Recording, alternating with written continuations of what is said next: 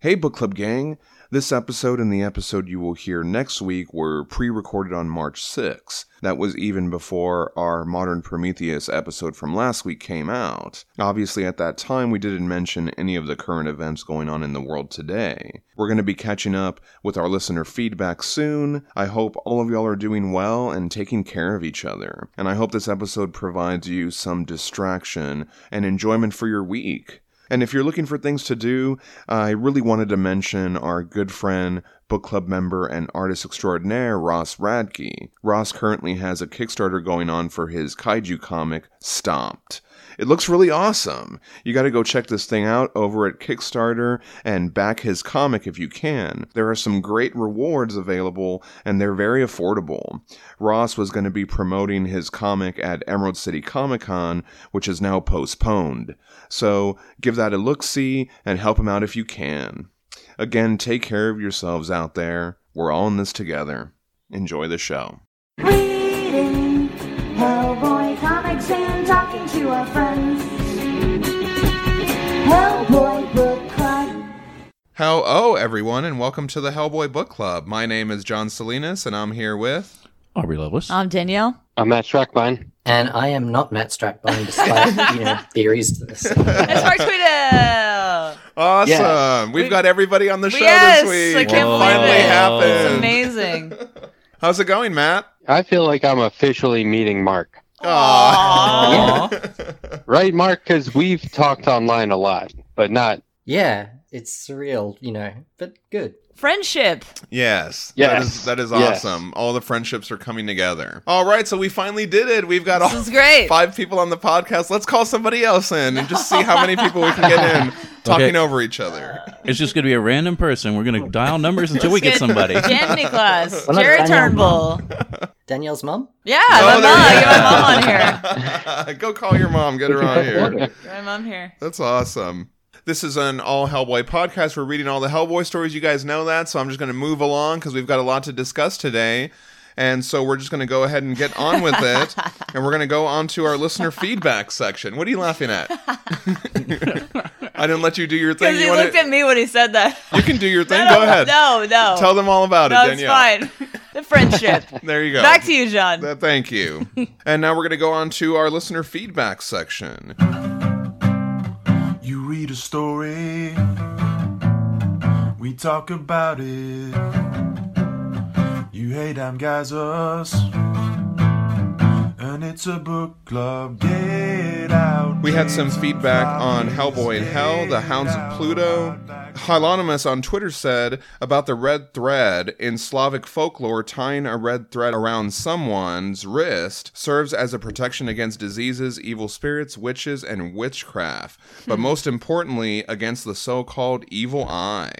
Okay, Yeah, thank you, all right. Hylonymous. That was because we talked about that red thread with Right. Hellboy in Hell and Abe Sapien. And Hylonymous also said my delivery on that Polish toast was amazing. Oh, Nice. That's great. Oh, man. We finally pronounced There's a something first correctly. time for everything, yeah. I guess. And that's Cool. very appropriate because we've been enjoying the Hellboy beers this week. Yes. And actually, this today we're all trying the Blood Queen beer. All right. And we had some feedback from Ross Radke regarding the Exorcist of Vorse. Ross Radke. Book club Book club member. He said, I read this for the first time as well. I've been working my way through the Hellboy in Hell Library Edition with you damn guys, and it was really hard not to skip ahead. I really like the overall storyline of Hellboy in Hell, but I do feel like we got cheated out of some Asian and Norse parts of Hell that Mignola had teased in interviews. Oh. I'm still hoping Mignola does more screw-on-head weird stuff. Oh, yeah. Mignola said in several interviews that he intended Hellboy to wander around Hell for much longer, more like 15 to 18 issues, and I remember him specifically referencing stories set in Norse and Chinese-inspired parts of Hell. Do you remember any of that, Mark? Yeah, early on he was teasing going through all kinds of places. At one point he was even talking about possibly including a map, and I immediately was thinking, oh my god, maybe we'll finally get this double page spread from Mignola.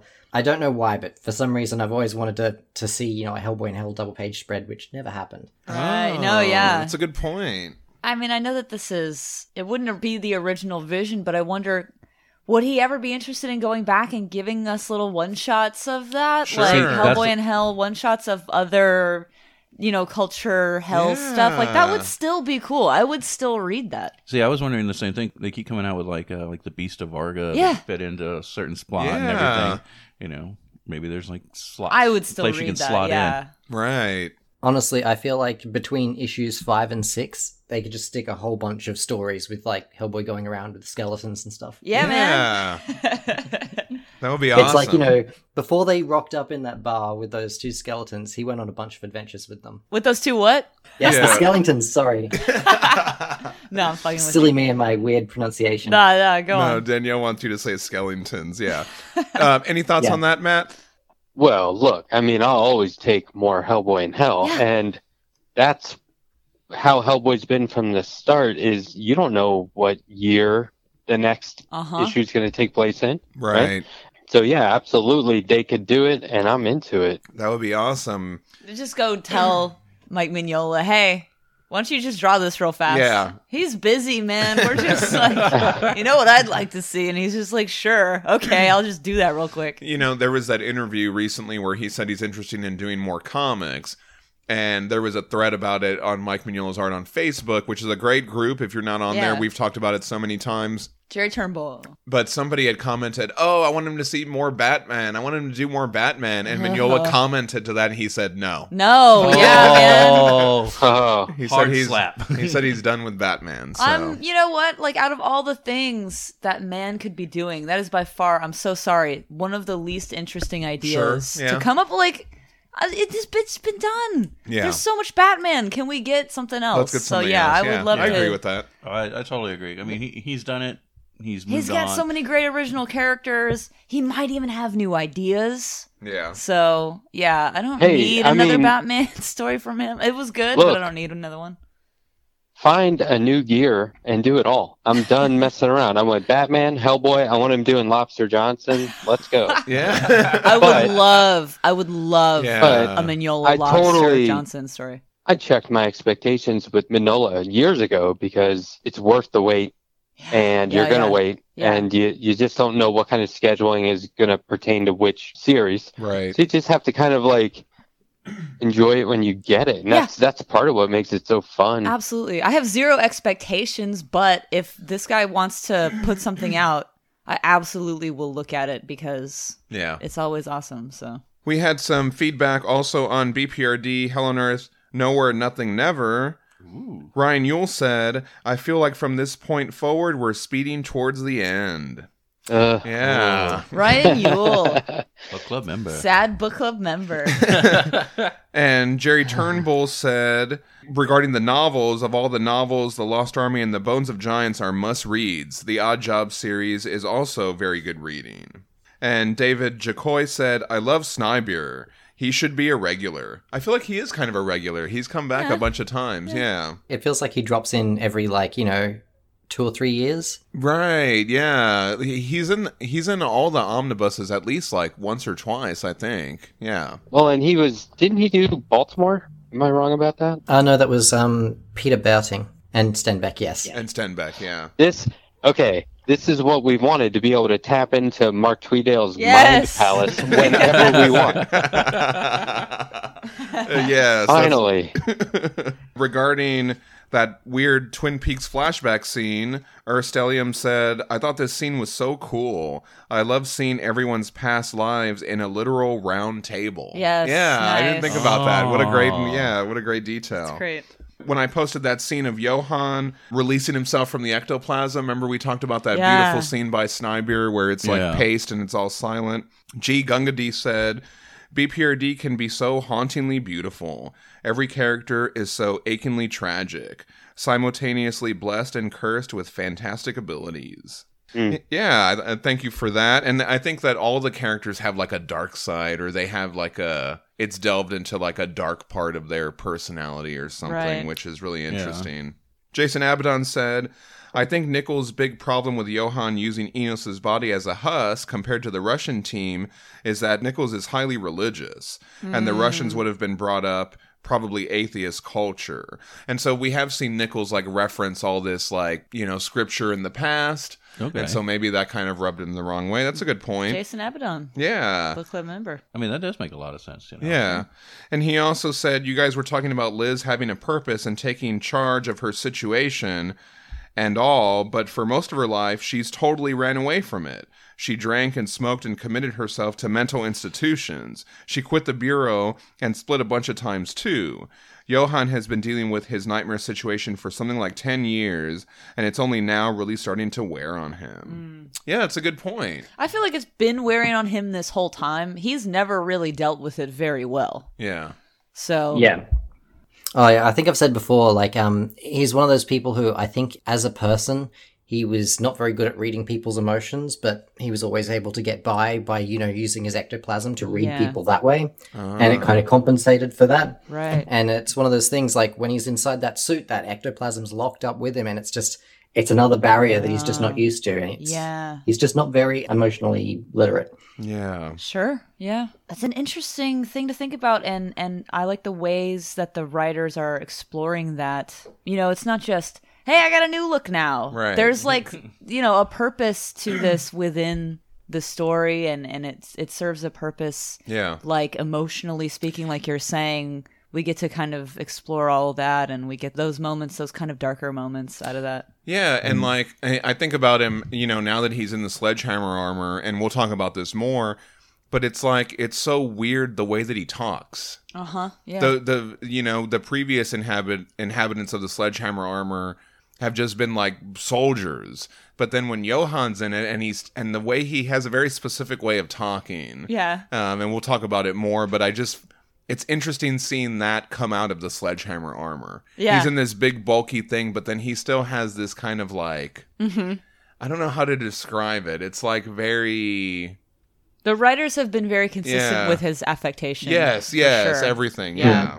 I think it is a good point too that you made, Danielle, about each suit isn't just a change in a suit. It brings out some new aspect of the character. Yeah. You know, like how the Russian suit brought out this tiredness in him, but this ability to dream. He felt like he had knuckles and all this. And then, like, you know, you can see in the Vril suit, it's got another evolution on top of that. Right. It's always interesting to see how it changes him. Yeah, we get to explore more parts of the character that way. And I think that's such a...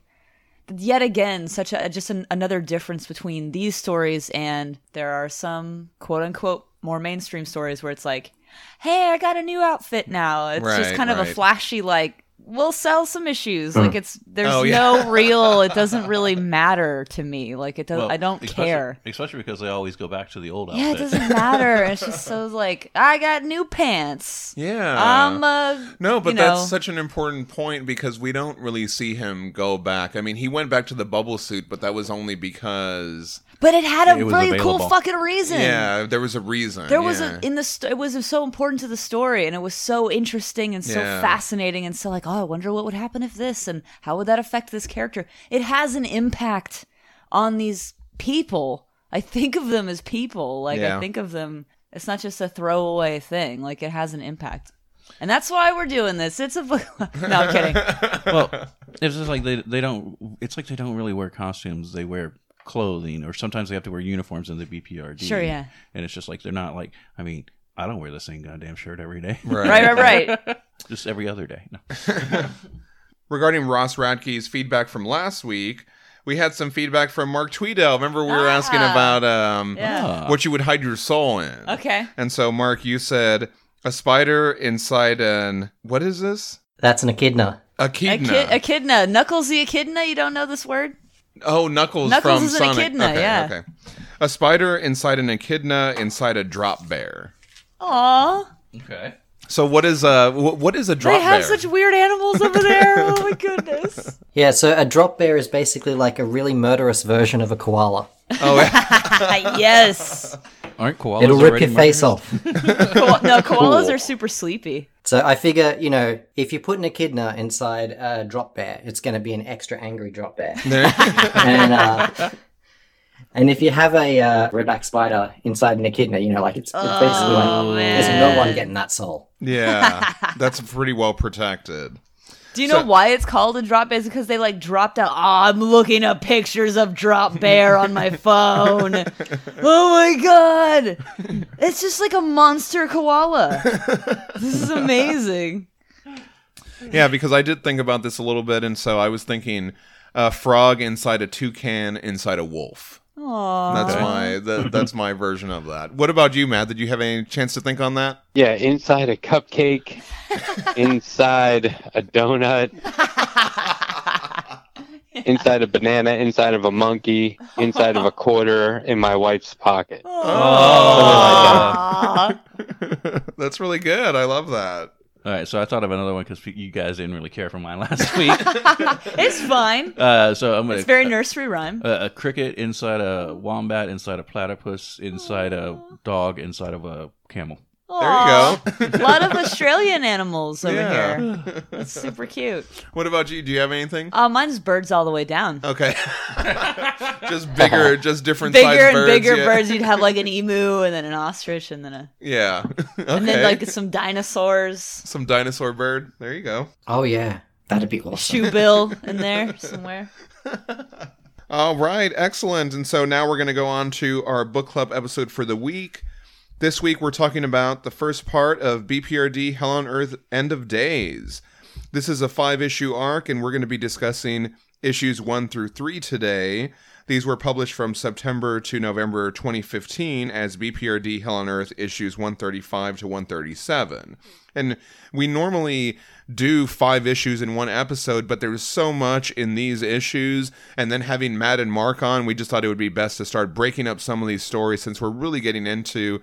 One thing that I noticed as I was doing my notes for this issue is that there's not a lot of research. It's just story. It's mostly story just being propelled forward, you know, so there's so much to talk about, so we thought that we would split these episodes up. Written by Mignola and Arcudi, art by Lawrence Campbell, colors by Dave Stewart, and letters by Clem Robbins.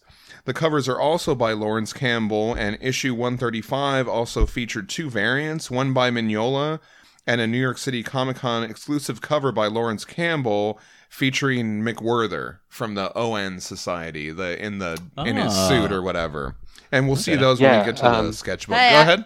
Katie O'Brien sent me that New York City Comic-Con variant. Nice. Oh, Just, wow. like randomly showed up in the mail one day. Hey, I got a comment Go for ahead. you. I'm reading the Wikipedia article for Drop Bear. It's a fucking fake animal. It's not a real animal. It says it's a fake animal. We don't know. I You believe could make up Wikipedia's any wrong. animal and tell us it's from Australia, and I would believe you. It's a fucking hoax. It's like a snipe or whatever. That's just I basically. want to believe. It's like, what if a koala was real mean and vicious, but they don't really exist? I think it's just one of those things where people just don't want to wake up to the reality of drop bears. Pretend it's imaginary.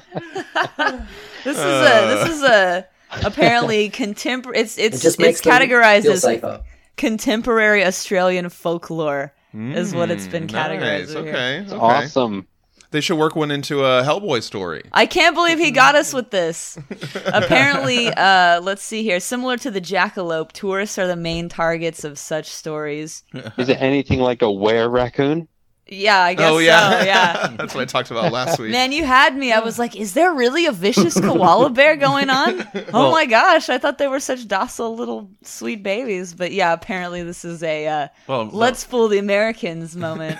Well, I mean, if it's inside of a mythical creature, that makes it That's harder super for somebody to cute, find yeah. your soul. There you There go. you go. Yeah, yeah. That was adorable, though. Good job. I love finding out about drop bears. That was awesome.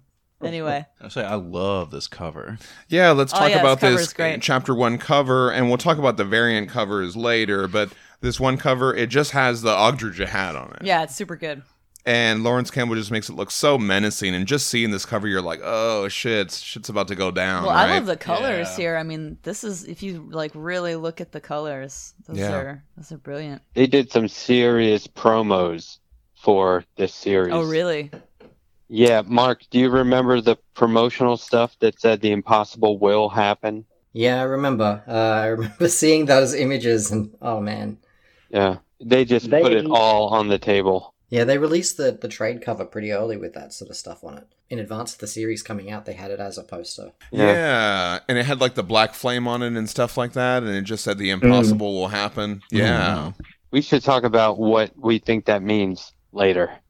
Oh, okay. Okay. Yeah. I don't know if I can. I need to finish Cometh the Hour before I can discuss that. Oh, okay.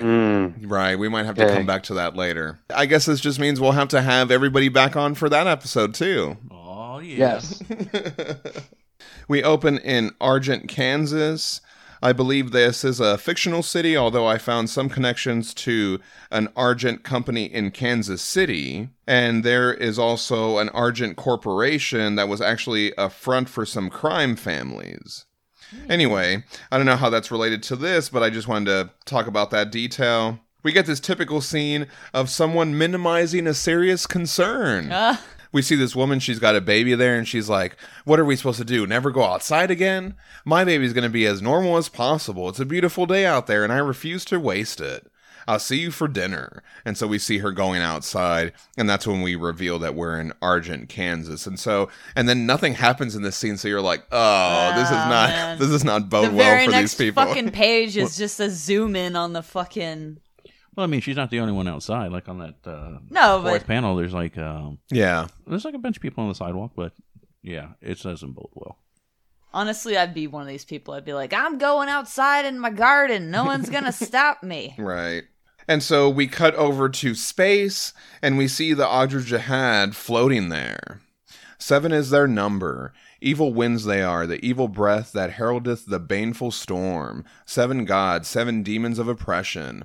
7 dragons with glittering scales. Away be cast all chains. One of them is open. Yeah, and so we see as we zoom in, it kind of turns. The camera kind of turns a little bit to see that one of them is open and empty.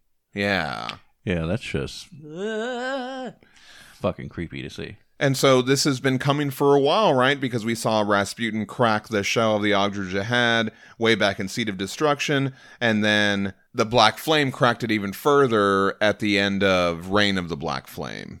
I think that this right here could easily be what they meant by the impossible will happen. Yeah. The Ogdru Jihad, because it's just not, I mean, they talked about it enough. We keep seeing this thing over and over and hearing about it. So when did this comic come out? Was it 2015? 2015? So this is like a 20-year build-up for this to happen. Yeah, for real. Talk about a slow burn. Yeah. Awesome. Yeah.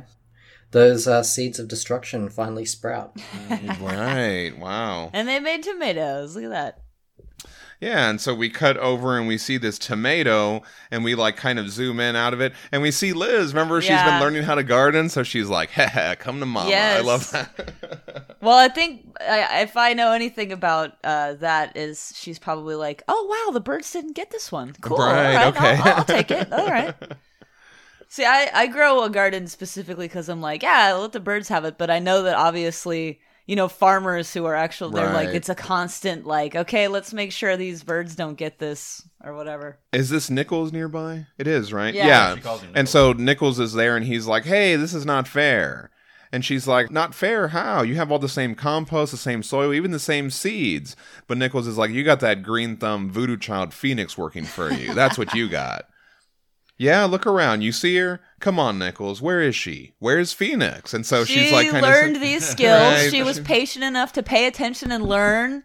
And it's a process, and it's, it's like anything else. You do it enough, you're going to get good at it. You just got to really and so I feel like part of that is he's like, I don't know, I put the seeds, why don't they grow? And she's like, no, you got to pay attention to pH levels in the soil and shit. Right. And I think there was a comment that Phoenix made at the end of that last story where she was like, I'm going to teach you, Sherman, or something. I'm going to show you how to do this or whatever, whether you like it or not, or something like that. So that's great. She's proud of herself for learning a set of skills. I don't blame her. I also like to think that it's a bit of Liz's abilities coming out here, in that, like, we've only ever seen her Vril as a destructive force, but I think it's also something that can enhance and help life along. Oh, you know what? That's a good point. Great point. I love that. I didn't even think about that. That's awesome.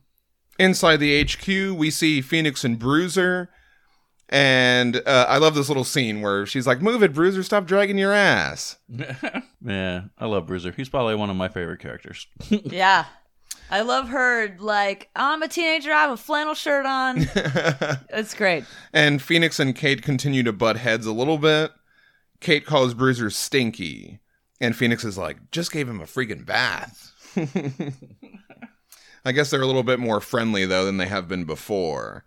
And Devon talks about the tests they've been running on Johann since he took over the sledgehammer armor in the last story.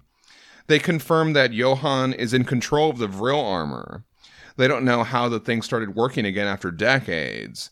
And Johann has been destroying Ogdruhems with them. Jeez. And we get some spectacular panels by Campbell and Stewart of Johann just releasing all this Vril power against these Ogdruhems. Yeah, that's really spectacular. Oh, yeah. I love the way he draws the Vril armor. Yeah, Lawrence Campbell does a great job with this. Perfect artist after... I mean, he was on Lightning War. Yeah. Like, this is the exact guy you want. And you know what's funny is, remember last summer I did that commission for Ryan Yule, and I remember Aubrey commented that he liked that I included the buff flame fighting Sledgehammer, and I don't think at the time you realized that was actually Johann, right? No, I did not realize that at the time. Yeah, that's great. Yeah, I'm actually looking at it. I almost ruined it for you. I could have totally spoiled that. No, I thought you were doing something kind of like a homage. Like, we saw the Sledgehammer doing it to the old Black Flame, and then, the new Black. I just thought you were doing something like that. But yeah. So no, didn't spoil it at all. Having Lawrence Campbell on this book for this rematch is perfect. He puts in so many great little visual references to Lightning War. It's fantastic. Oh yeah, and we'll talk about that a little bit more. He does this a couple times too, where and I'll bring it up more as we go out, but he zooms out real far. Mm-hmm. And it gives these panels just a sense of realism. I don't know what it is. I can't put my finger on it, but he does it a couple times where he just zooms out really far and gives you this really far away perspective. And it just whenever I see those panels, it just looks so real to me. Lawrence Campbell, the way he handles scale really does drive home the magnitude of the situation. Yeah, that's a great way to put it. When a character is so tiny, and there's this massive, event happening. Yeah. And they're alone, they're small, it's literally them against all of the odds. And he really handled, I don't know if there's another artist on these books that does it quite the same way. Yeah. I find with Lawrence Campbell, just if you look at his scenes just when there's two characters talking, he's more likely to pull the camera back further than you normally would. He likes showing at least to the waist shots in general. And I keep noticing that he, rather than getting close to a character and showing a very specific expression, and he does do that still, but he tends to favor going further away and doing a silhouette that speaks in some way about what's going on. He uses silhouettes a lot to express characters' emotions. And so I feel when you've got a story that's about stepping back and seeing huge things, it's really playing into his strengths. Right. So awesome. And Kate thinks it's good, too, that Johann is using the armor. It gives Liz practice on her gardening. Yeah. Hey, that's important work, Phoenix says. Not like we're getting vegetables delivered regular up here. Folks gotta eat, don't they? But is Liz the one who needs to be feeding them, Kate asks. Kate talks about how the hammerheads and monsters have been getting closer to the headquarters, NORAD, even the classified exec bunker. And Kate's worried that they are being targeted, but Phoenix says she hasn't had any visions about that. Panya says that's comforting, but she'd like to do another hypnosis session to get a broader range. Remember the last time she did that? Phoenix had a freak out, and she saw this scary vision and all this kind of stuff, so... Well, I mean, it was her first experience with that, and she was still untrusting of everybody at the time. Right, yeah, that's true. Honestly, if monsters ate the government, I'd be okay with that. Especially the current one. Yeah. But, Phoenix, she's matured a lot. She agrees to it. And she's like, we're all on the same side, right? Best lock up Bruiser. Don't want him to take down any more pets again, right? I noticed a lot of maturity in her. Yeah, she's a like, little- she's like, we're going to do more it better on board, this yeah. time. We're going to do it again, but this time we're going to be better about it. Well, isn't she also like a year or two older? Oh, yeah. Yeah, I mean, like, the last time she did it, she would have been about 17 years old. Now she'd be like 19 or 20. Oh, So, okay, yeah. yeah. And probably spending so much time around everyone who's literally like, I guess, in their 30s or 40s or Right. something like that. She's basically spending time around all these people who have, managed to get it across like, hey, we need to get something done. We need to get it done right now. And so, I should probably just, she's on board, and it's good. It's good to see. Yeah, I like that. Yeah. I get the feeling, too, this isn't their second session. They would have had some other ones that have happened between books and stuff. Like, it's just that first one was, it didn't go so well. So, they're still referencing it as... Right. Let's go, Stinky. It's doggy jail for you. I love that little panel where she says to Bruiser. Okay, this next page, I'm so excited. Your two Yes. favorite characters. This is very much my shit. Oh my god. Yeah, we cut over and we see Professor O'Donnell and Howard. Professor O'Donnell and Ted Howard's together at last. This is such an awesome... And I want to say at the end of Flesh and Stone, Kate even made a joke and she said, I'd love to see them two in a room I together. sure right? would. You know what I mean? Oh man, this is the content I crave. Chef's kiss. And so we see Howard's there. He's like carving at some rocks, and O'Donnell's talking to him. Wait, aren't those the rocks? The ones Yeah. you used the last time we saw him? Well, rocks, we're going to yeah. reveal that, right? So O'Donnell says, the larger good, Agent Howard's, the larger good. That and nothing else. That's what this is about. It's not about privacy, because in these times, and he just sees Howard scratching at the rock. Now I'm told you're not much of a communicator, but you seem to have come up with or found or engineered another means to combat for instance, what you're doing now. It is, to me at least, it seems counterintuitive, these rocks. And he's like inspecting the rocks that Howard's is scraping. Now, weren't these the very stones, the talismans perhaps, that you used in an enterprise to weaken the mountain creature last month? And so that's when he was on that mission with Enos. That is so, isn't it? I have that right, or has somebody mischaracterized? Oh, and Howard's like, He's gets just the rock getting it, away he's from him. He's using like, it. give me that back. But we also see like the little carvings, whatever he's shaving off the rocks, he's like, has it in a paper. Well, it's the pigment, the paint. Yeah. Oh, you're right. Yeah. The paint that was on the rocks. I love it. Thank you for pointing that out, Aubrey. I totally didn't catch that. He's scraping the that dye off into it, yeah. And then he folds the paper and pours it into the water, and we get some really great panels of it, like mixing in with the water. and Whomst all amongst us has not used this technique, though. Yeah.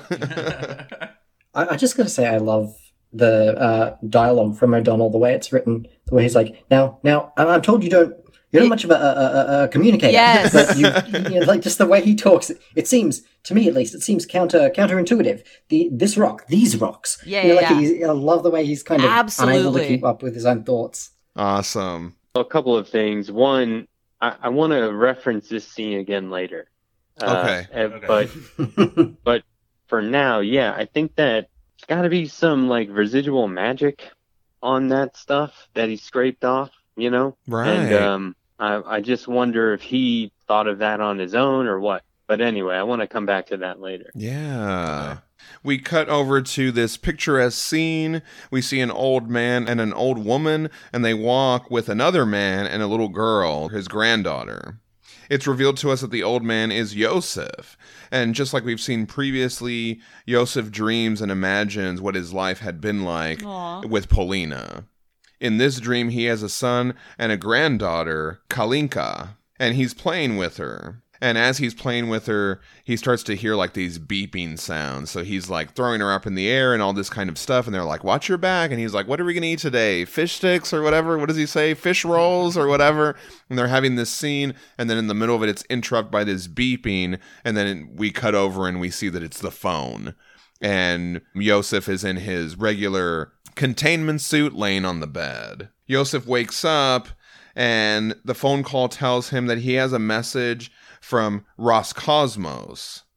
This is the Russian Federal Space Agency. The Roscosmos State Corporation for Space Activities is a state corporation responsible for the wide range and types of space flights and cosmonaut programs for the Russian Federation. And they also mentioned the Sentinel 311C2 satellite, that it has tripped a near-Earth object alarm. And there is actually a Copernicus Sentinel-2 mission. It comprises of 2 polar orbiting satellites placed in the same sun-synchronous orbit.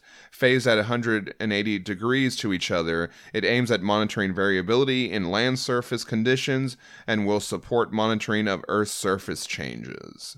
So I didn't read anything about a near-Earth object alarm, but I gotta imagine there's something like that out there, right? We wish there was. Yeah. There's not enough funding to track all that in real life. Yeah. Fortunately. I just want to point out, while you were reading about the scene with the little girl and everything, there's a moment where Danielle went, "Ah," and I think that says a lot about how much our perception of Yosef has changed when you consider how he was introduced in Russia, where this was a character we didn't trust, and we felt like, we had really strange feelings of him, always questioning his motives. Look at how much this guy has changed. Like, we're going, about him. Yeah, that's a good point. Well, to be fair, he was like a gross yuck man. He's a yucky, gross He still man. is a gross yuck man. It's just, we care about him now. It wasn't really the gross yucky thing. It was more the, what's your Game Oh, Boy? like, that was my thought. I just thought he was gross. I was like, ugh. He always dreams of the perfect day or the perfect boat ride or something like that, right? You're right. It's his good dreams are what I think most people take for granted day to day. Right. And it shows that he's totally, he would do anything to have, a boring walk on the beach, talking about, making small talk about dinner. You could look at it in a really cynical way in your own life, but, if you were suddenly trapped inside of that containment suit, you mean if you were a rotting corpse for the rest of time? Yeah. You would do anything for a trip to the grocery store or, Yeah. But his are always family oriented. And that's really key because it shows that there's a side to him where he's like, damn it, I wanted that life. The ideal, get married, have a family, be a grandfather. And it stuck with him. So I just think, he's a deep guy. Yeah. It comes off to me as this is his paradise. We talked about back in Hellboy in Hell, everybody's in their own version of hell. Right. This is his version of paradise, being with his wife, growing old with her, having the kid and the grandkid, and then, waking up into his own hell. Yeah. We cut over to New York, and we see this emaciated dog with a severed hand, right? Is that what he has? Man. Jeez. Yeah. He's got to get himself a bone. Yeah. And we see the Grand Central Terminal. We last saw the Black Flame hanging out here previously, and we get some nice shots. It's all abandoned and overrun. Evelyn walks in. We get the click of her heels on this empty space. I really like that. As she's walking like that, that's the only sound that's echoing in there, I imagine. She calls for Mr. Pope. McDonald said you wanted to... Oh, this enormous eel spider monster comes out and it hisses at her.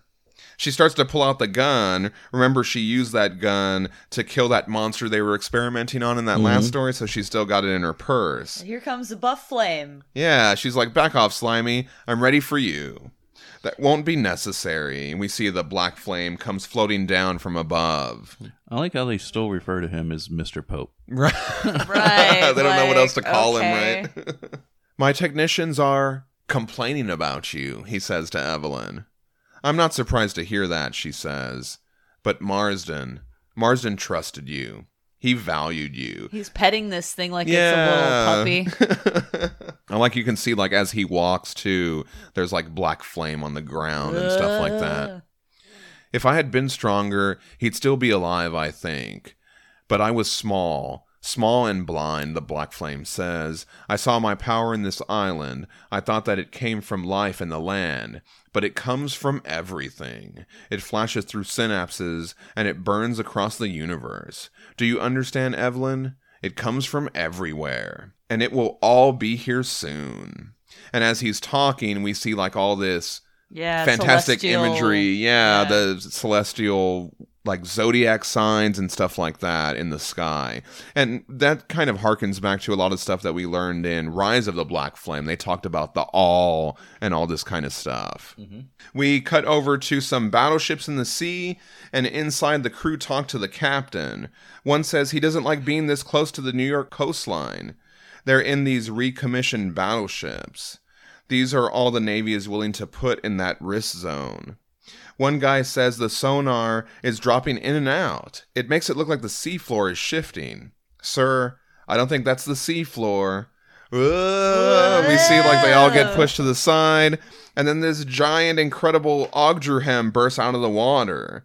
The team encountered this same monster in Lake of Fire. If you remember, the Navy planes thought that they were like deformed whales, but it was really the claws of this colossal octopus monster with claw tentacles thing. So this is the same thing that took out all those planes in that earlier story, and so now it bursts out of the water. It snaps one of the battleships right in half. This thing is gigantic. Let's test that armament right now, the captain yells. Fire the Mark 6s. And so the Mark 6s are the guns on these battleships. Nowadays, all these kinds of battleships have Mark 7s, but Mark 6s are the old ones, right? Mm-hmm. They launch all this artillery at the creature. God damn it, nothing, one of the crew says. Just like I said, like we're throwing popcorn at it. We're dead. And this thing is like coming up just to push its claw down right on their ship. And then suddenly all this cosmic energy starts engulfing the creature. I love the colors here. This is just amazing work by Dave Stewart. It falls over, splashing into the water. I don't know what just happened, but I'm glad it did, the captain says, addressing the troops. I say we count our blessings and turn this ship. What? And so they turn around and they look. What? This is, yeah, man. What did you... We see these like... Some writhing ghosts. Yeah, writhing ghosts, or, you know, all these kind of spirits kind of flying out from where that cosmic energy was dispersed. And they're all like going up into the sky and stuff. At first, before we find out what it was causing, I thought, were these spirits in the Ogdruhem? Right. And it's just like, but when we find out, it makes it even just more Yeah. fucked up. I just got used to the idea of fighting giant monsters, but ghosts? What kind of war? Captain, look, one of the crewmates says, and we see a Victorian submarine coming out of the water. That looks a little familiar, right? Oh, man. Yes. Oh man, this was so awesome when this happened. I mean, this is the first issue, and so much has happened already. That's Yeah. like stuff you've been waiting for forever, and it's just like thing after thing where you're just like, oh my god, now that's happening. It's just, this was so amazing when it was coming out. Yes. Every issue was just like chock full of so many references and callbacks to previous stories, and it's like it's all coming together now. Well, we're starting to get to the stuff where when I first started reading this, I remember you, John, saying, I can't wait for you to read this. Oh, man, when we get to this, you were constantly, and now I'm like, oh, I understand now what he was talking about. Maybe it's too premature to talk about this, but like these 3 issues and the 2 issues we're going to do on the next episode, there's like a strange degree of closure that you don't normally get out of these books. Like normally you don't get any closure, or it's like there's just more questions with the supposed answer or whatever. But then like in this series, I feel like they're really bringing a lot of storylines together. Yeah. Like, I mean, on the one hand, I never thought I'd see that guy again. But but okay, he's back. So this is cool. Yeah. Right? I'm with Mark. It was very exciting. I was on the opposite side with that, in that like the second he vanished at the end of Garden of Souls, I was like, we're definitely seeing him again. Like, it's just a matter of time. Did they show him once, like, just in the bottom of the ocean? They did, right? Yeah, King of Fear. That's right. Where he's basically like, the die has been cast or something like that, Oh, you're right. The game is on. The game is on. The game is afoot. It's just enough to let you go, this piece is still on the board, we're not done with it yet. Right. Over at the BPRD headquarters in Colorado, Liz brings Kate some tomatoes, and she's looking for Phoenix. Kate says Phoenix is with Panya, and we cut over to them. Sorry, if someone brought me a basket full of raw tomatoes, I would be so fucking mad. Well, what if you hadn't eaten in a long time, or you hadn't had any like fresh vegetables? They might just be eating like, what are those army things, like MREs Yeah. or whatever, Right, or yeah. stuff like that. So I mean, it might be a point where any fresh vegetable is nice. Like, how Right. dare you get out of here with these raw tomatoes? If someone brought me a medley of tomatoes, I'd be like, yes, you are my best friend. and we cut over to Phoenix and Panya. Panya with Marbles, the pelican monkey. And she's attempting to hypnotize Phoenix, who's in a meditative pose. Yeah, Mark, it makes me think like they've practiced this a little bit more since that last one. Release the indistinct, the merely possible, Panya says, leaving you with a sharper vision of the probable. And so we go inside Phoenix's mind.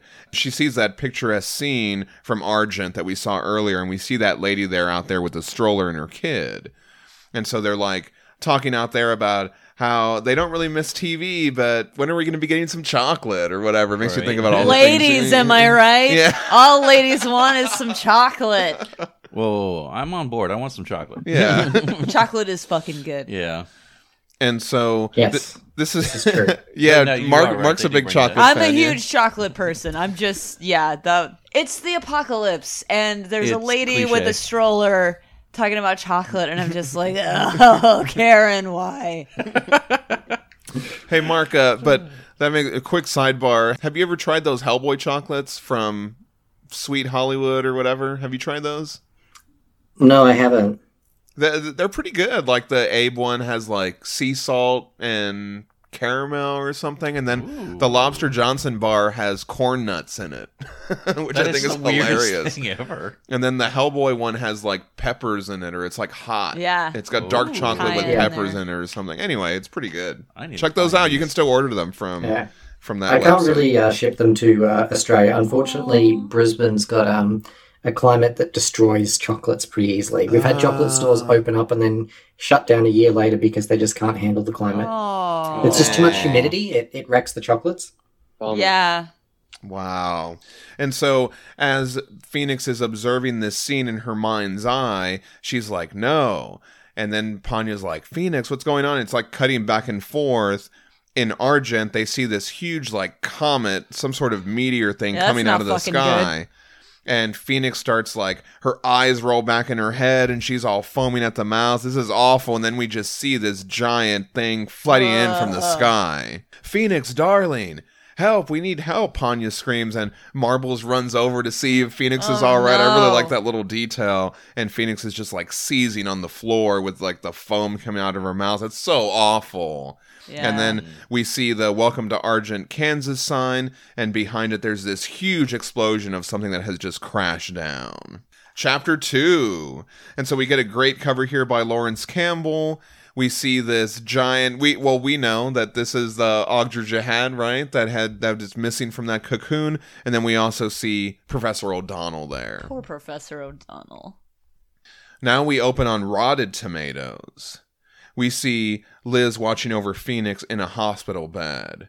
She appears unconscious, Bruiser by her side. So far, in spite of the extensive cover, I can tell you the damage is not as extensive as the size monitors indicated. We've landed as close as 60 miles from the impact in largely intact communities. That's the good news. But here at Ground Zero, the particulate is very thick. I don't have much hope for the town below us. And we see the SSS helicarrier from the Russian BPRD. Inside, Yosef talks to Kate. She asks him to try and get a visual. Jeez. Their satellite can't pick up anything. It's a total blackout, this asteroid impact. Is it even a matter for the Bureau, Kate asks? Dr. Corrigan, I don't know what quality of video we can get you in this atmosphere, but you must trust me. This is definitely a matter for the Bureau. Jeez, man. Man. So let's talk about this a little bit, right? Here we're seeing this enormous Ogdru Jihad monster thing. Oh, man. And then in front of it, we're seeing more Ogdru Hems. And if you think back to that vision that Liz had way back in King of Fear, remember where she saw the helicarrier destroyed, Right, yeah. Right. and she saw Jiroko's burned out uniform? These were the Ogdru Hems that she saw. Yeah. Oh. Okay. Yeah. And then I like this big green like flame crown. Yeah. Amazing colors by Dave Stewart. And I think we'll talk about this more when we get to the sketchbook on the next episode. But Mignola specifically talks about having that green light coming out of the mouth and the nostrils and the eyes. Yeah. But then also, I mean, that's such a Mignola shape above the head there. Yeah, we've seen that a lot. Yeah. So amazing and awful, just so awful as well. You know what I mean? It's just like the impossible will happen, right? Yeah, man. I first saw this as a PDF because that's how they send it as a preview, and it's one of those things where like PDFs are never as good as a physical copy. Oh my god, it's so good to have a book in your hands and see this. I like the detail too that it's been a full week because, you know, like if you had an asteroid crashed and you wouldn't be able to get close to it through that level of particulate because it'd just, you know, like crash your device or whatever. Like they've had to actually wait for it to settle enough for them to even get this close. Right. Yeah. There is that little detail in there. I love that they finally showed this dragon, and once again, it's all about scale. Yes. It's like this giant monolith, right? It's like a mountain range and then some. Yeah. Can you And imagine? it's I'm a looking lot. at the city, like you're saying, like the scale of it, like I'm just can't even. I try to picture what it would really be like if something like that was stomping around Houston or whatever, and I just can't even. This is so. This is kind of random, but still on topic. You know, unfortunately, here in the Houston area, like a couple months ago, we had this horrible explosion at a refinery. Yeah. And it sent like this black cloud coming all the way across the city, like even all the way over here where we're living, you could see this line of black in the sky that was coming all the way from this refinery that had blown out. And all I could, and stupid me, I should be thinking about like, what's in the air and is this going to affect my breathing and is this dangerous to me? But all I was thinking was, that's what the breath of change would look like.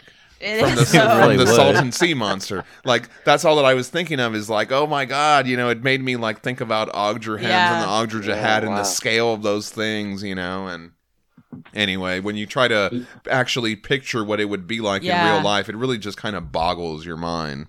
I can totally relate just because, like, the way the sky was acting the last couple of months, you know, like after the fires and everything. It's just, Oh my God, tragic. But you're right. I mean, it's like, that's what it would look like. Yeah, the scale of it. That's what they've illustrated for us. What I want to know is, all right, so you see the size of this thing, and now go back to the cover to the previous issue. And is it that big in there? Oh, right. Right? Yeah. Yeah. It's like, how massive is that thing now? Right. And I'm wondering, because I haven't read this yet, I'm wondering, like, is that a larval, like, is that a baby? Right. Is that a tiny little baby? Is he gonna just, is that, it's like, he's like tromping around like a toddler, like, meh, you know what I mean? And is he gonna get into his final form? Is it gonna be fucking like the size of the earth or some shit? Yeah, anyway. Well, and the only other, I want to ask Mark, what sort of common knowledge does the Bureau have at this point in terms of there being 7 of those? Or is that just something that you would hear from a Professor O'Donnell type of person? I think that's pretty much just Professor O'Donnell at this point. They've got Hellboy's reports from Seed of Destruction and O'Donnell's ravings. Wow. So it's way worse than they actually know. Mm-hmm. Yeah, they're working in, like, you know, as readers, we know way more about what's happening than they do. Yeah. Yeah. Wow. And so we cut over to O'Donnell, and he's freaking out, right? He's like rocking back and forth in a chair, and he talks about his dreams. He dreams of good things that are possible, and then he wakes up to the impossible. I feel so bad for him.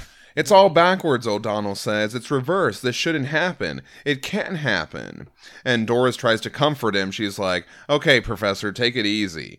An Ogdurjahad on Earth, it can't happen.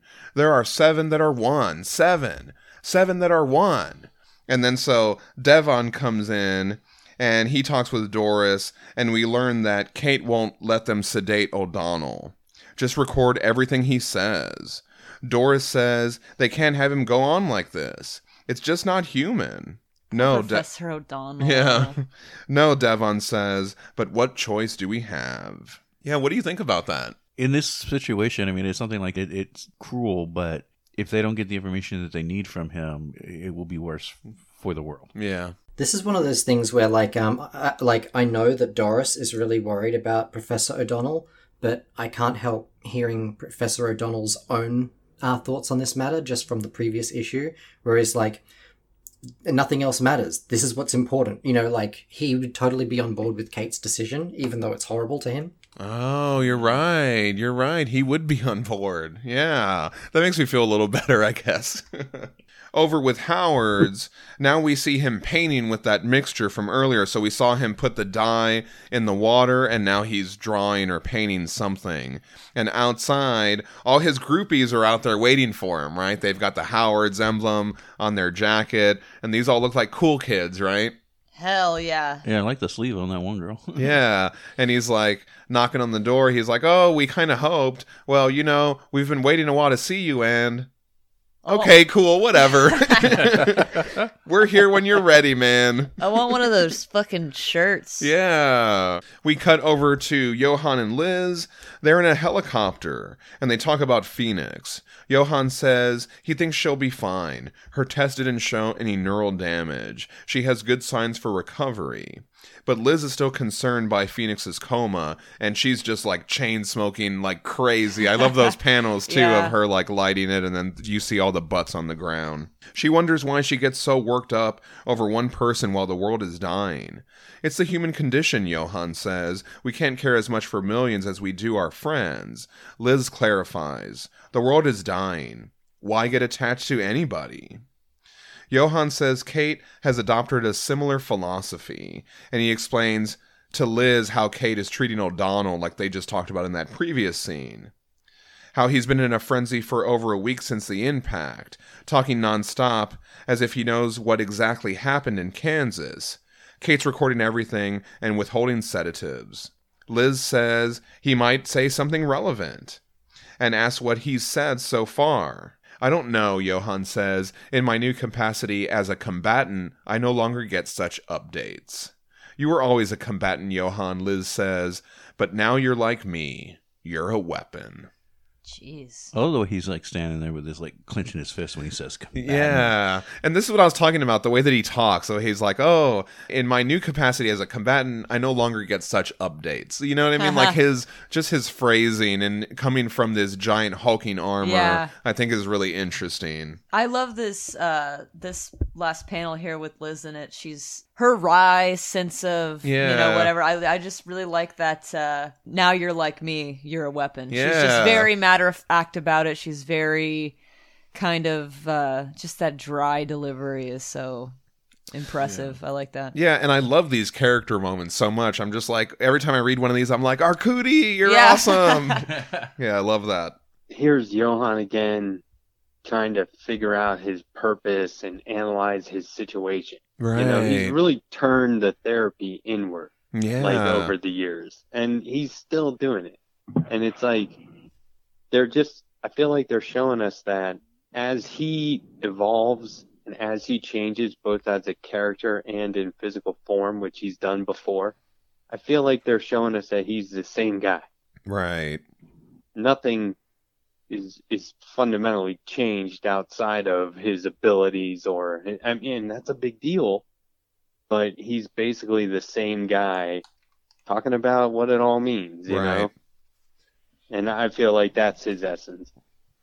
Matt, do you have the singles with you at the moment? Yes. So in the panel, the fifth one, how do they spell Elizabeth? Elizabeth. Okay, so they did change that. That's interesting. For a while there in Hell on Earth, they started to make it that whenever Johan said Elizabeth, they would change the Z to an S. Oh. And the idea was they wanted to reference his German accent a little better. But it was something that they hadn't done in Plague of Frogs. And I remember mentioning that to Scott Alley and talking about how it was kind of weird because it made you... you've heard his voice in your head a certain way, but then you read that and it makes you think of his voice a little differently. And it was kind of a bit jarring for me. And it was just odd because I noticed in the trades and then the omnibuses after that, they'd gone back and fixed it. Oh, I see. Oh, Interesting. okay. I didn't notice that. Yeah. Nice little detail there. We see the helicopter that they're in landing in front of Yosef, and he's pumped to see Johan in the sledgehammer armor. He greets him. Man. Hello, Yosef. Sad circumstances. And Yosef just interrupts that with a big old bear hug. Sad circumstance, but always happily met, Johan. Always. Man, I love the way that Yosef just like looks after and cares for Johan. Yeah. It's like because they're both guys in suits, and he's always got that kinship with him. But it's all like, dude, I am giving you a fucking hug. It's like when I see you. Yeah. Well, maybe he's like the only person he can really relate to, and kind of he's like, we're brothers, two brothers. But I love this panel as Yosef gives him this big hug, like Johan, like. He doesn't even close his arms around him. Like, he just stands there. He almost looks like he's stunned or doesn't know how to react to that. Yosef gives him some good ribbing as well. He jokes a bit about the new suit. What, mine wasn't good enough? Do you have one of these for me? All this kind of stuff, right? And he also meets Liz for the first time. Again, sad circumstances, but I'm glad we have this chance to meet in person, at last. Any friend of Johan's, Liz says. I love that. Right. I guess I didn't realize that they hadn't met before because they were both in New York. That's weird. It's cool that they mentioned that. Yeah. Again. Oh, they were both in New York, right? But she was off fighting and flying in the air, and he had his own mission where he was trying to kill Marsden. You mean succeeding in killing Marsden? Well, again, that's just, I'm always impressed with Scott Alley's ability. He's a good continuity editor. Mm-hmm. So Liz asked to go ahead and get on with it. Yosef goes to brief her. Thanks, Director Nicheko, but that's not what I meant. And we get these beautiful panels of Liz, like, she just leaps off the side of the helicarrier. Her face, she's just stone cold, man. And we get these beautiful panels, and we get the rest of her speech to Johan, so when she said, now you're a weapon. And it doesn't leave you room to be much else. Your job is to kill and destroy, and your job is your life. It won't make you happy, it won't bring you peace, but it will make you feel needed and powerful. Christ, I won't lie to you, Johan. Sometimes it makes you feel like a god. And these panels are just amazing. I mean, I don't even know how to describe these Lawrence Campbell pencils here, but just like Danielle said, her face as she's dropping off is just like almost emotionless. Like she's just like... So good. I don't know. It just captures so much about everything that we love about Liz. And it feeds over into this enormous splash page as she confronts the Ogdru Jihad and all the Ogdruhem surrounding it. On that page where they're on top of the helicarrier, is that what they're calling it? Anyway. That's what I'm calling it. Yeah. Okay. Look how tiny everybody is. Right? Yeah, Their word balloons are so huge compared to how small they are. And then those 4 panels across the bottom, it's as if they're zooming in and then zooming away, but they're really small, delicate even in the atmosphere. And then you get this super zoom in on her face. And it's like, the caption is, it won't make you happy. Yeah. Right? And that's so dramatic. It's really good. So impactful. Yeah. And they don't spare any of the background in that, right? Yeah. Because you can still tell, like, man, she is in a bad place. And then they turn the camera and now you can see where she's headed. Yeah. Right? And it's like, geez, she's small again.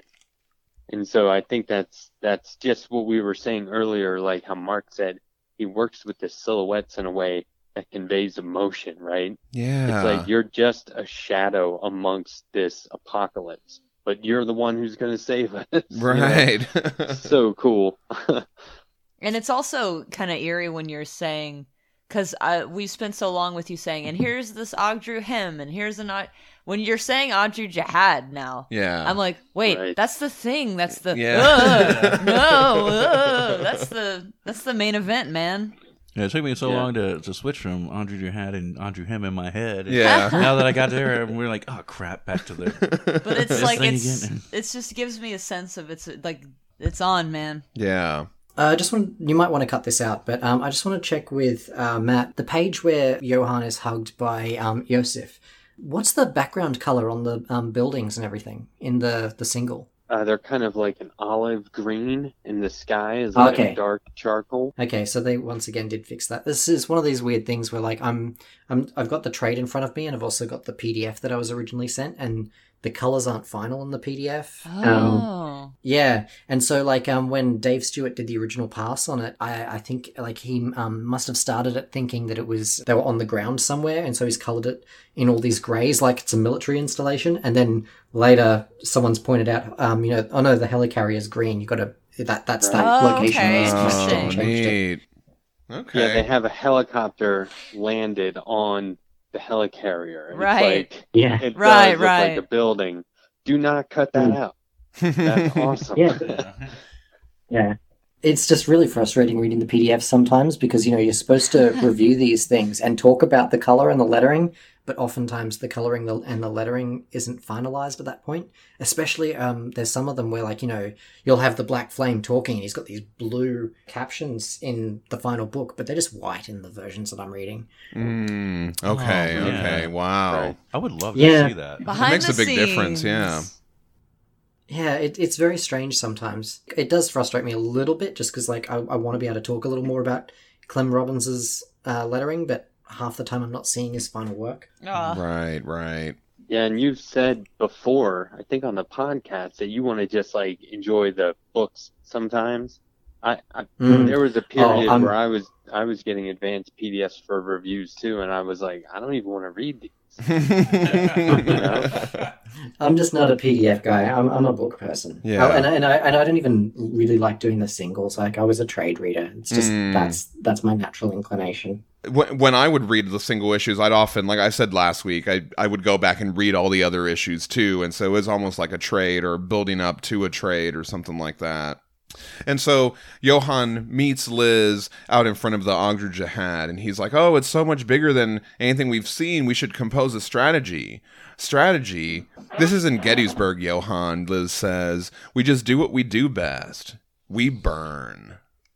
Random that she would pick Gettysburg to say that. Yeah, because was there really a strategy there, or was it just like a huge bloodbath? Maybe it's the only battle that she could really think Okay. of, or you know what I mean? Yeah. But this panel is amazing too, as she just like lights up. She's ready. She doesn't want to be briefed or anything. Just send me out there and I'm Already going to that do my shit. thing. Yeah. Nuke 'em. We cut over to Yosef, and he talks to another soldier, Anton. Anton says the airspace clearing is ending, but Yosef wants to keep waiting. Anton mentions that Johann and Liz have been burning the Ogdru Jihad for hours. Should we expect them to injure that mountainous thing? And what about the sanctions? Yosef says he doesn't know, but they will keep waiting.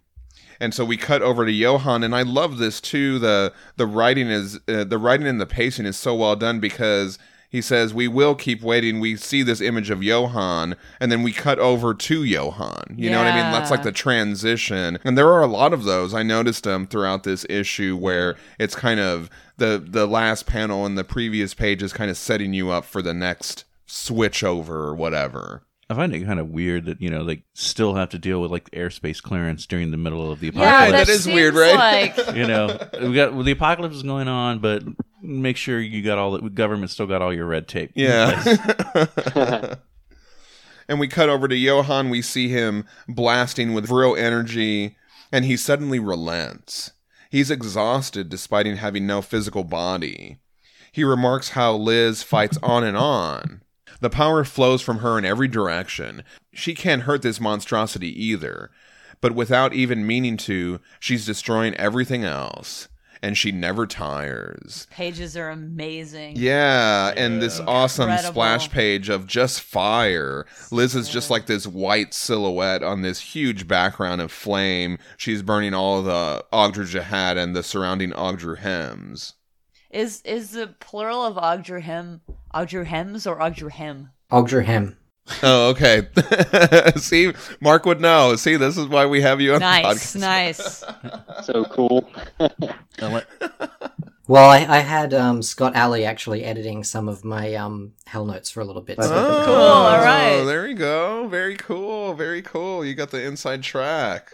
I love in this like splash page where all the fire, you have that one panel of her eyes. Ah, Yeah, and I love this effect where they have the flames kind of like coming out of the side of her eyes. Yeah. They do that Yeah. a couple times. It looks so awesome in some of these scenes.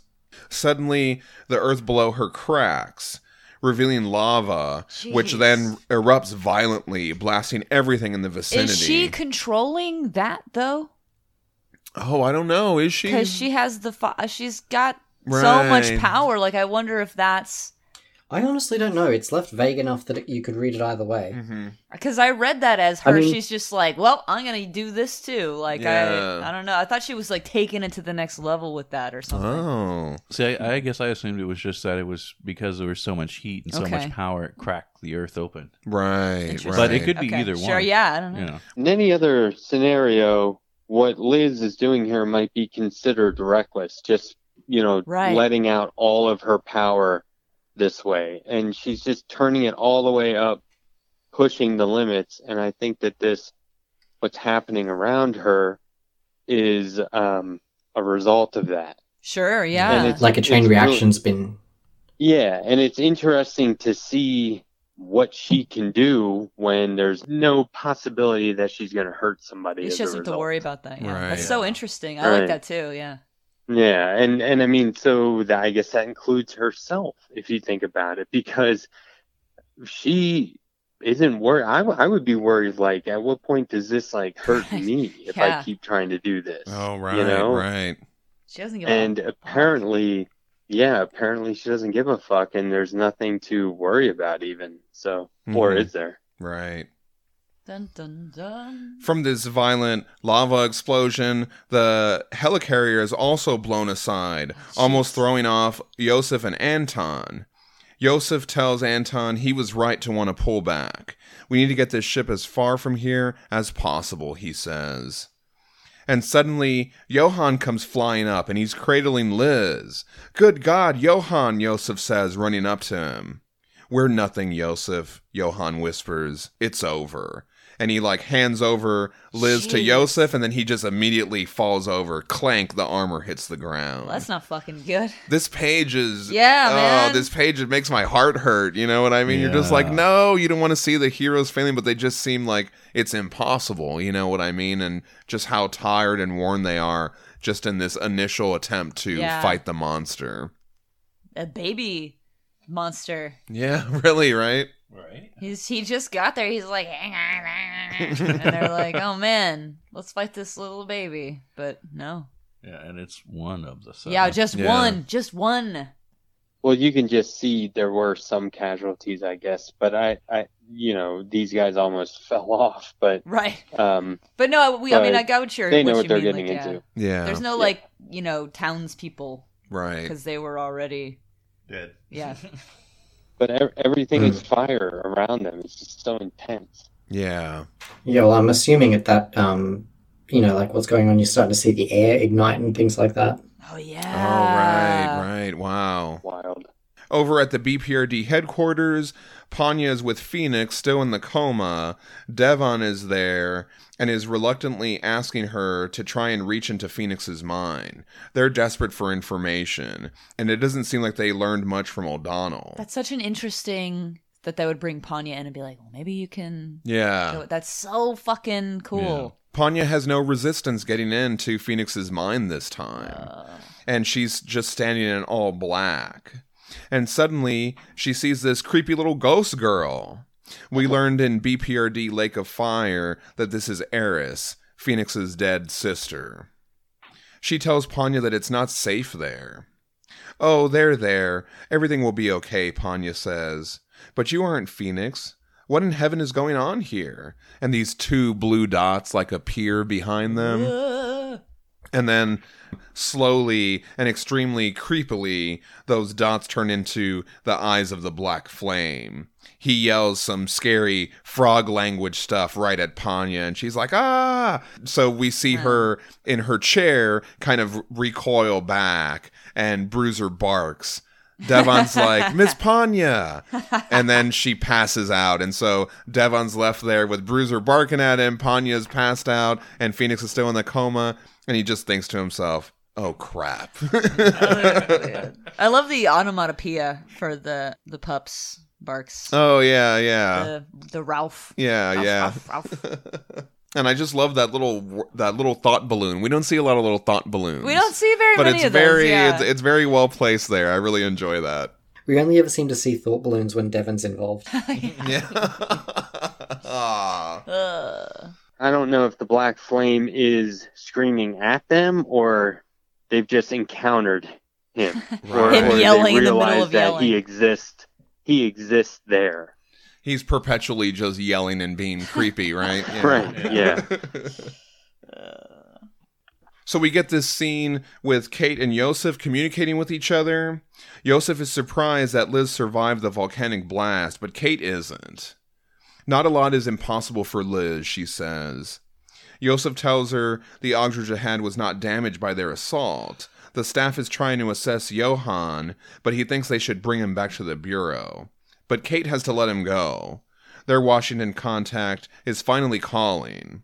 But I do like how when I saw Johan like this and the technicians are trying to work with him, it just made me think of the sledgehammer armor. Yeah. Because that happens a lot too. So you're thinking like, is this it? Is Johan out now? You know what I mean? Like, is he just like, now he's in the cosmic realm and this is it and he's not going to come back or what, you know? I was thinking that because, like, like the first guy who used it was once, the second guy twice. Yeah, yeah. And when Kate connects to her contact, she can't see the picture. But we learn this is Captain Hyder who's calling her. The general patched him directly to her. He's been spearheading the New York Coastal Patrol. That's a dangerous assignment. How can I help you, Liz asks. Could be a little less dangerous than it used to be. There's been a development. And suddenly the video kicks in. What kind of development, Kate asks. A pretty weird one.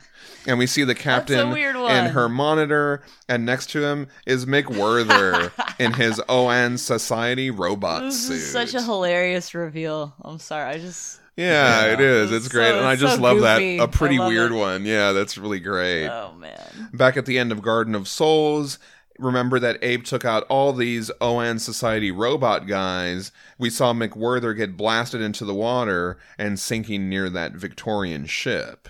And then, like Matt mentioned earlier, he was alluded to again during King of Fear, sitting at the bottom of the ocean. At the bottom of the ocean.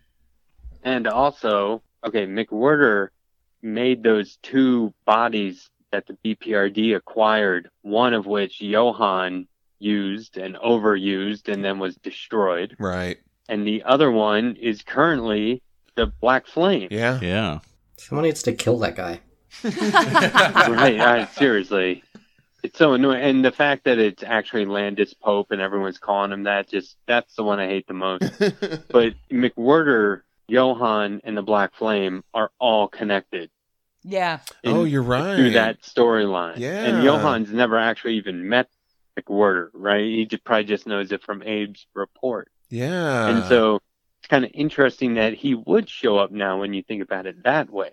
Yeah. And it was surprising to me initially, and now I'm like, I don't think it has anything to do with those bodies, but there is a connection there. There And is, he's been in the story pretty significantly, whether he's literally been on the page or not. I love that. Yeah.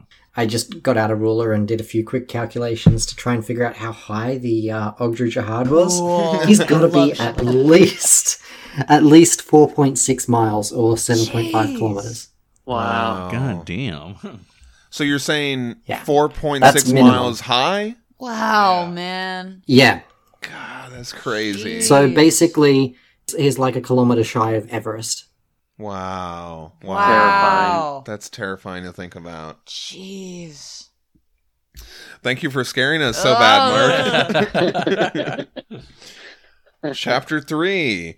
And so we get this terrifying cover of the Black Flame's scary face over Phoenix in her coma. And I just like the colors, too, how it all kind of blends together, right? The screens and the blue from the Black Flame and all that stuff. Very well done. Oh, yeah. We open on these beautiful panels of Phoenix walking with Bruiser on this mountainside. Yeah, this is lovely. And again, I love how she talks to Bruiser. She's like, oh, come on, you won't come to the edge of this Aw. hill? What, a little hill scares you? How else are you going to work off all that cafeteria food you're always bumming off of me? Look at him. And he follows her to the edge. And when she looks over, we turn over and we see the BPRD headquarters is totally destroyed. It's in ruins. What did you think when you saw this? Because she sees the future, right? Yeah. Yeah. Well, I mean, But we don't know what's going she on says she here. doesn't see the future. She just gets a feeling. Right. But she's still in her coma, so it makes me think that this is like some sort of weird coma future dream. Okay, Yeah. yeah. It's definitely not good. No, it's not Yeah. good. But she's also walking Yeah. with a cane. Yeah, I noticed that too. She's got like a cane or some sort of walking stick. Jesus, what happened? She asked. It hasn't happened, but it will. We reveal Eris, the creepy little ghost girl alongside her. And nobody can stop it, she says. Jeez, all And right. as she says that, these tentacles are coming up to get them. Yeah, so what did you guys think about this, Mark? When you first saw that scene and knowing we've got a good kind of grasp of what Phoenix's powers are now. Well, we know she's hooked up to the Black Flame, so when I initially turned the page, I remember thinking something along the lines of, this is like the Black Flame getting at her, but the second you have Eris confirm that it's actually happened, like, shit. Yeah. What about you, Matt? I knew it was a dream, but probably something more of a result of her going into a coma when she was entranced Yeah. or whatever. Oh, Right? okay, yeah. I was more interested in a couple of things on the next page. Yeah. It's like you're saying, her dreams are probably a little bit more significant than maybe the dreams of some of the other people on the team. Right. For yeah. example, like I think like it's like you said that she's got this ability, so we should probably pay a little closer attention to this than we would just any other random dream. Yeah. I didn't realize how many dreams we've seen. A lot. We've seen a It's lot a of lot. dreams, yeah. Someone should put all that together, all the dreams that we've Okay, seen. some Yeah. dream sequences. And so we reveal Phoenix, and she's still in the coma. The only positive element of this scenario is that I can gather intelligence undetected, Panya says. So the Black Flame is still embedded in Phoenix's subconscious, Kate asks, but he doesn't know it, Panya says. He is reaching out, extending himself across the globe, building a network of power. It's only because of Phoenix's extraordinary sensitivity, her receptiveness to the metanatural, that she was drawn into that web. And that thing in Kansas, it's hooked into that web, Kate says. Indeed, Panya confirms, everything I've learned indicates it is the reason for the network. Then let's see if we can break it up, Kate says. I like the phrase "the meta-natural." Yeah. And I do like this little detail about the little cards. I was going to say the exact same Yeah, thing. what are these little Aw, cards that everybody's people, in their little cards. and the flowers and stuff like that? That's very sweet. Aw. I was going to say I like that detail too. It's just like some nice little touch that makes me like Yeah. Lawrence Campbell's art. Yeah. Well, I didn't notice those right away, but I did eventually because I was looking at how Phoenix is basically in the same position and place that Panya was when we first met her. Oh, you're right. Oh. She was in Like, that bed. Yeah. Confined to bed, right? Yeah. And I was like, so I wonder if maybe Panya has more feelings for her in this moment than she normally would. Not that she had too Right. few or anything. No, but like she's- that. yeah. She's sincere. But then I followed Phoenix to Panya to the cards. And I thought that was a cool, the artwork really Yeah. takes you from left to right here, but it feels like it's connected, right? Yeah. So everyone's Yeah. worried about her. Yeah, And that's that- a beautiful yeah. point. That's a good composition as far as like emotionally. I also love that we get to see so much depth of character and the depth of their relationships, of Liz's connection to Phoenix, of Panya's connection to Yeah. Phoenix, of Kate's connection to Phoenix. Yeah. And they're all four of these fucking awesome characters. You really get a sense that they're people, they care about each other, they have so much depth and breadth and it's just I know I've brought this up before. I know it's so corny and whatever, but I really appreciate that about this series. man. Yeah. I really do, and it's great. Yeah, remember on the Devil's Wings we had that awesome team up where it was Liz, Kate, Phoenix, and Droko, right? The four of Yeah. them. These are Yeah, just that was a great one. These yeah. are great character moments, and you really get to, and it's just, yeah. Arcudi! I really, That's what well, I say, yes, right? yeah. I love it. Yeah, I just want to say that last panel, that's something that Lawrence Campbell does a bit, where he has the characters kind of just floating in this island. Like, there's no detail on the left and right side. And I love the way those panels make the characters feel like they're just kind of isolated in that moment. Yeah. He uses it for very specific punctuation. You start seeing it in other stories, and every single time I see him do it, I'm like, yes, you always pick the right moment to do that. Yeah, it is like a punctuation, and it is appropriate in that moment because it's also like sometimes I feel like that. Like these are the only things that matter in this moment, and Kate is like, well, let's see what we can do about that shit. Right. And that's in her and that's the only thing that's on her mind. Yeah. So that's the only thing that's in the panel. That's really cool. I love that. Yeah. Good. Thank you for pointing that out. That's so cool. It's because there's one coming up in the next arc that it's one of my favorite moments. Oh, awesome. Okay. Oh, okay. Over with Yosef on the helicarrier. So I like how they do this, that we get the sense that the mission has changed, but they don't really tell us. They just throw us into the middle of this. It's like they set it up and we need to catch up and find out what's going on. Yeah, that's cool. I dig that. So they're sending out these battleships. Yosef says an air assault is not workable. Now they can take the helicarrier to Kansas and actually serve a purpose. And his little buddy there, Anton, is like, but we have so many guns and awesome weapons. How can we go on a rescue mission? Anton, when saving lives begins to strike you as less noble, less honorable than taking them, it might be time for me to ask for your resignation. Jeez. Is it that time? And he's like, no, director, no. Forgive me, I spoke out of turn.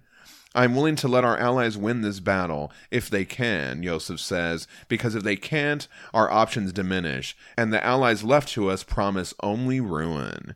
And we see that he's thinking of Vivara. Yeah. She's floating there in her jar. We see this a couple times, and it made me think, like, is he thinking about her, or is she fucking with his head?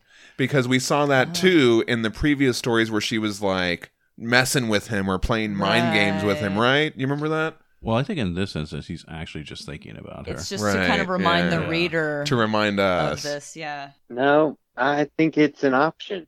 I think he's thinking of her as an option. Yeah. He says it because Yeah. if they can't, our options diminish, which means we have one ally That's left. it, yeah. Who's not really an ally. That's not really right? something I want to fuck with right now. Yeah. Because, I mean, also, like, she's been in that jar for so long. Who knows what she'll do if she gets out. I am Right. so excited for this. Well, remember we saw that. I'm so excited for this.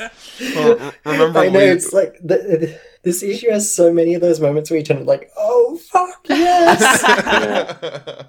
Oh, well, we saw that flashback. I think it was in Flesh and Stone. It was one of those James Heron stories where Yosef actually imagined taking off the jar, and that then was cool. she immediately like disintegrated him or something like that. Remember? On the battleship, Captain Hyder talks to Kate, and he thanks her for loaning him Liz and Johan. That's a pretty big get right It there. is a You know? pretty- I was It like, really holy is. shit, dude. He mentions the steam-powered robot's weapon. We saw it in that last issue destroy that octopus whale claw monster thing. Kate says, your success is our success, which in the end makes it everyone's success. But this is kind of like she's starting to get that kind of one-mindedness. You know what I mean? As much as we all love Kate, like, she's foregoing the sedatives for O'Donnell. She's letting Panya get into Phoenix's mind and all this kind of stuff. She's starting to kind of turn a little bit too, which I think is interesting. She's trying to get it done. She's like, look, we don't have time to fucking consider this. I know that it sucks and I'm being kind of a dick, but at the same time, this is literally the end of the fucking world. Right. Yeah. So. I feel like she's got the big picture in mind. Yeah, that's kind of like, it's kind of like, under other circumstances, maybe, of course, I would be thinking of this, but like, honestly, so it's interesting to see her make that transition. Something just occurred to me. I hate doing this sometimes where I gotta like go back a page, but No, it's okay. But Panya says to Kate when they're in the hospital room with Phoenix, but he doesn't know it, meaning the Black Flame. He's reaching out, extending himself across the globe, building a network of power. So look at it like this. This is Landis Pope. And he started out, when we first met him, performing a hostile takeover. And then he tried to buy out the King of Fear. Oh, yeah. Right. And now he's moved on to a global takeover, right? Or a network. And so he's still just a crummy CEO. And he doesn't know how else to operate. Right. He's just like he's going back to that stupid CEO rule book of trying to be the all powerful. Right. And manipulative. Anyway, that just occurred to me for the first time reading this again. Cool. Right. So there's all this cosmic black flame stuff going on, but he filters it through like some guy with a business degree or something like that, right? I am the internet. Yeah, I'm the hub. You need me if you want to talk. Right, yeah. So See, and the whole time all this is going on, I'm wondering what fucking Ted Howards is up to still. Right. Like, I'm like, go back. With Captain Hyder and Kate, we also get some exposition on what their plan is through their conversation. There's a connection between the Ogdru Jihad in Kansas and the Black Flame in Manhattan. That connection benefits both, just like Matt was talking about. Like symbiotes. That's not I can say. There is no way I'm going to say that word Say and it. incur anyone's Say it. Say it. Captain Hyder is game to take on the Black Flame. If it hurts the Kansas monster, great.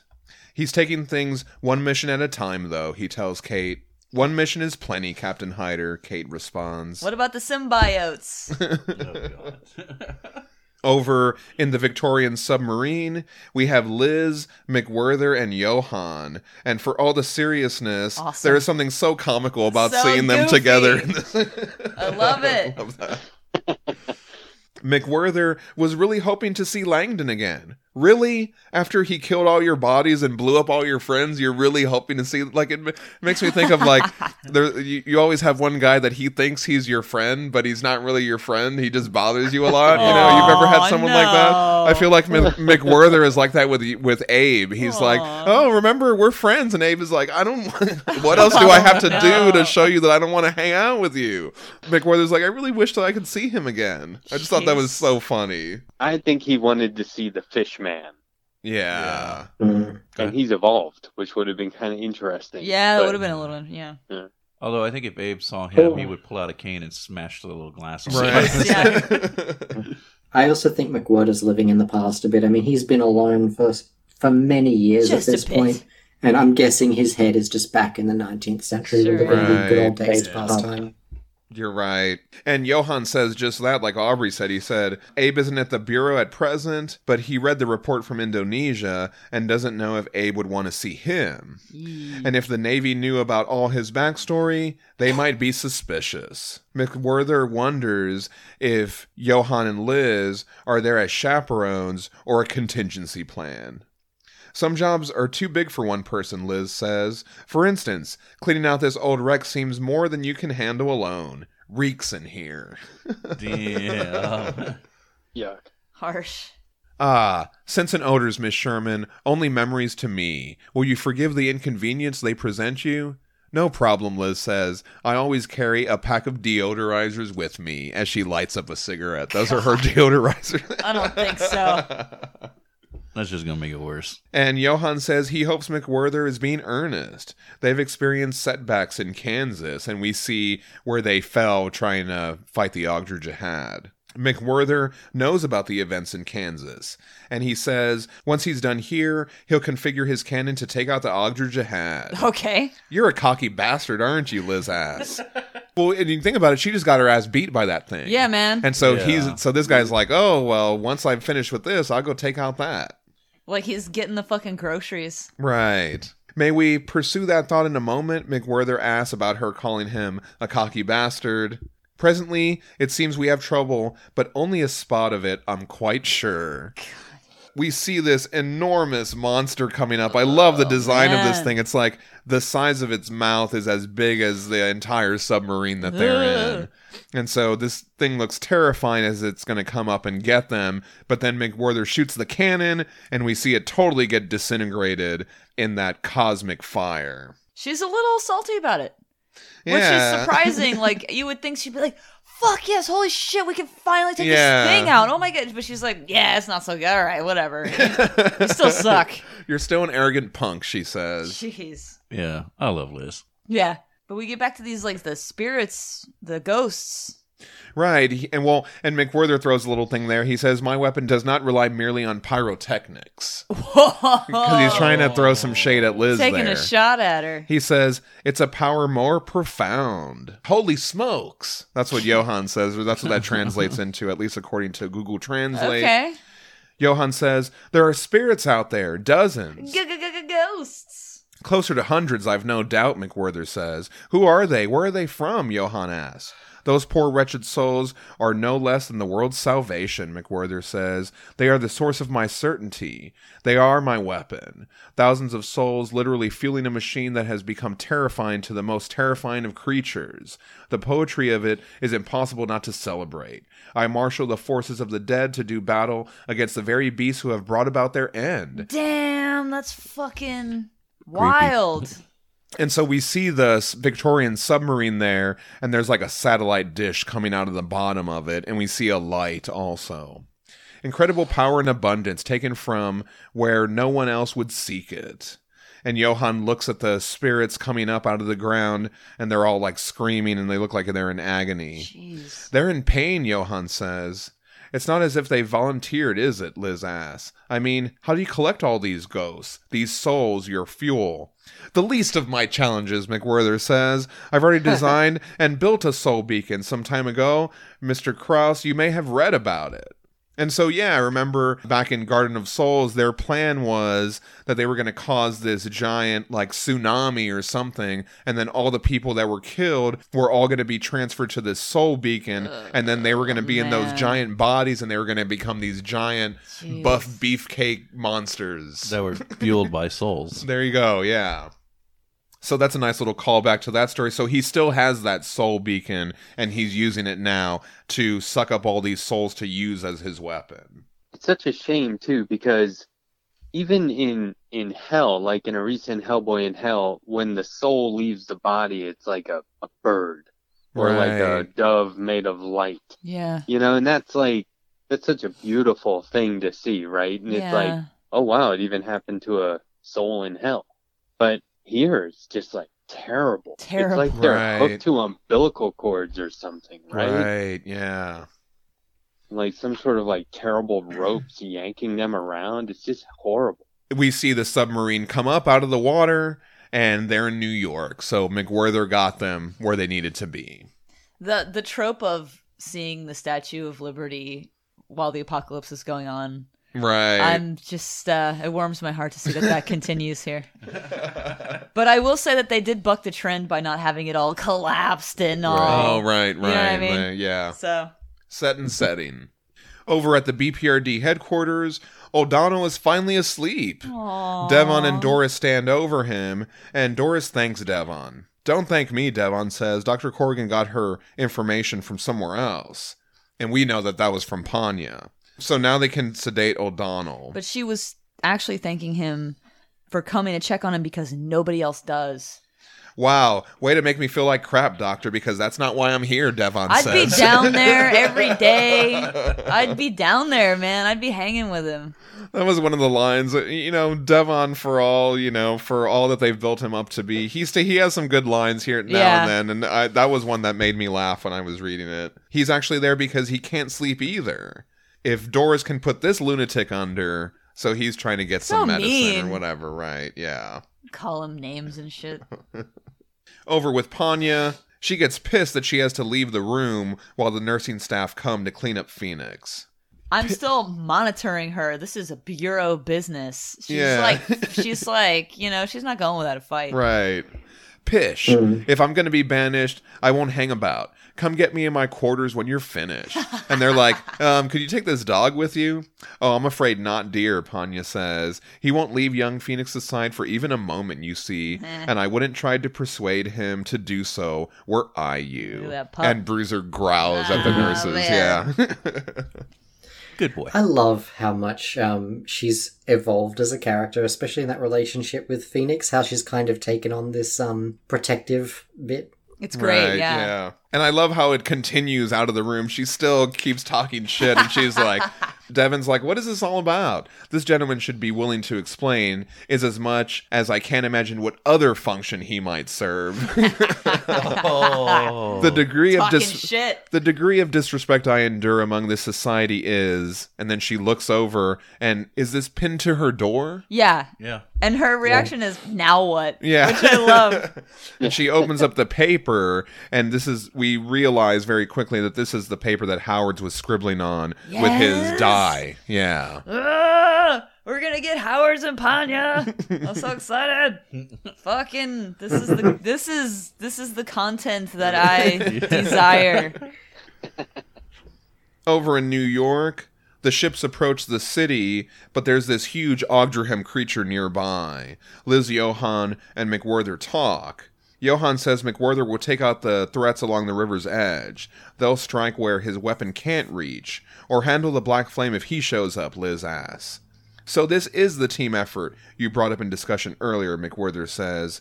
There is some prudence in it, I confess. And we get some amazing art here as McWhirter blasts away at this monster. Lawrence Campbell is just rocking these issues. Oh my god. Yeah. That Kirby Crackle. Oh, yeah. Really, I love the effect of this gun that he has. I just want to point out, it's not just Kirby Crackle in terms of visual, it's also in terms of sound. Yeah. Yeah. I was about to bring The that up. onomatopoeia, yeah. And I like how McWhirter's all ready to go on in. He says he can probably take on their Black Flame as well. Just keep your eyes on the road, Clanky, Liz responds. I also like that Black Flame is in quotes here. Yeah. I just wanted to punch him when he said that because I'm just like, you arrogant prick. It's good, though. I love him. So, again, after he uses the cannon, Johan observes the spirits used. And so, it made me think about this because he's a spirit. Yeah. And he has a connection to spirits. And so, he's seen this and he can't just let it go. Yeah, he's that's his whole deal is that he can, communicate with friggin' ghosts and stuff. And so, he's like, man, this is not cool. Yeah. Look at them. They're suffering, he says. I see it, but I can't feel it. And Liz is like, I don't understand. I've seen you channel spirits before. Not anymore, Johan says. My containment in this armor is permanent. It was a trade-off I was willing to make. Mastery of Vril energy for the loss of my agency as a medium. Now I half regret it because I fear your weapon is the source of their pain, he tells McWhirter. And if it is, McWhirter responds, worry less about the dead, Herr Kraus. The living have a greater need. Jeez. Yeah, and so I like that detail, too, of... we're being told that Johan can no longer let the ectoplasm out. Right. It's in there permanently, and he traded that to have the Vril energy. So I just like that they explained that little bit. When he says mastery of Vril energy, I think he means mastering, because he has not mastered. No. Remember, he was getting exhausted. Like, I think there are limits that you have to learn to bend or deal with. Right, like Liz has honed her abilities over time. It's so bizarre because they're talking around particular things that we haven't gotten yet. You're going to get to a certain point, like many arcs down the road where you'll have a better understanding of why Liz is able to do this and he can't. Yeah. And it's just frustrating to kind of be in this position where it's like, oh, yeah, they knew all along, they're just not telling us. Right. Yeah. Is it frustrating to listen to me be like, oh, look at that. Here, I wonder what's going to happen. And you're like, oh, if only you knew. No, quite the opposite. Yeah, I think they're just grinning really Quite the wide. opposite, just because it makes you appreciate how well it's written. Yeah, it's neat when someone's reaction, it makes me think that's exactly how I reacted. Yeah. Or that's exactly what I was thinking in that moment. Right? And it's like, a it book still club. works. Friendship Yeah, right. and a book club. Suddenly, a horde of hammerheads charge at the ships. They call for McWhirter to use the cannon.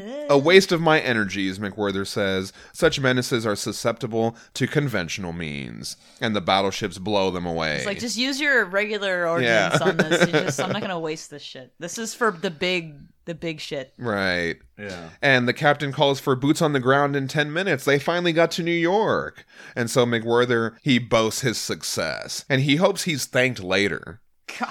Johan says McWhirter's not done yet. They need more victories. What the devil? McWhirter says. The sky turns black.